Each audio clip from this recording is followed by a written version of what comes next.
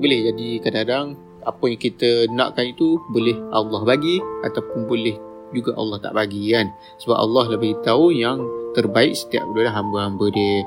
Macam kita nak kahwin dengan seseorang tu, seorang lelaki tu yang akan jadi suami kita tu, boleh jadi kadang-kadang kita nak yang kaya, yang berduit, yang mampulah, yang kita rasa kita yakin dengan lelaki yang banyak, yang kaya tu boleh jaga kita. Kita pun tak payah nak kerja kan, jadi suruh masa.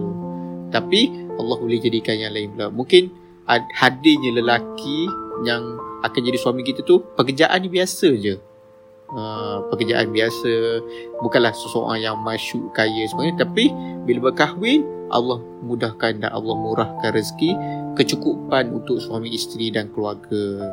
Itu yang lebih baik.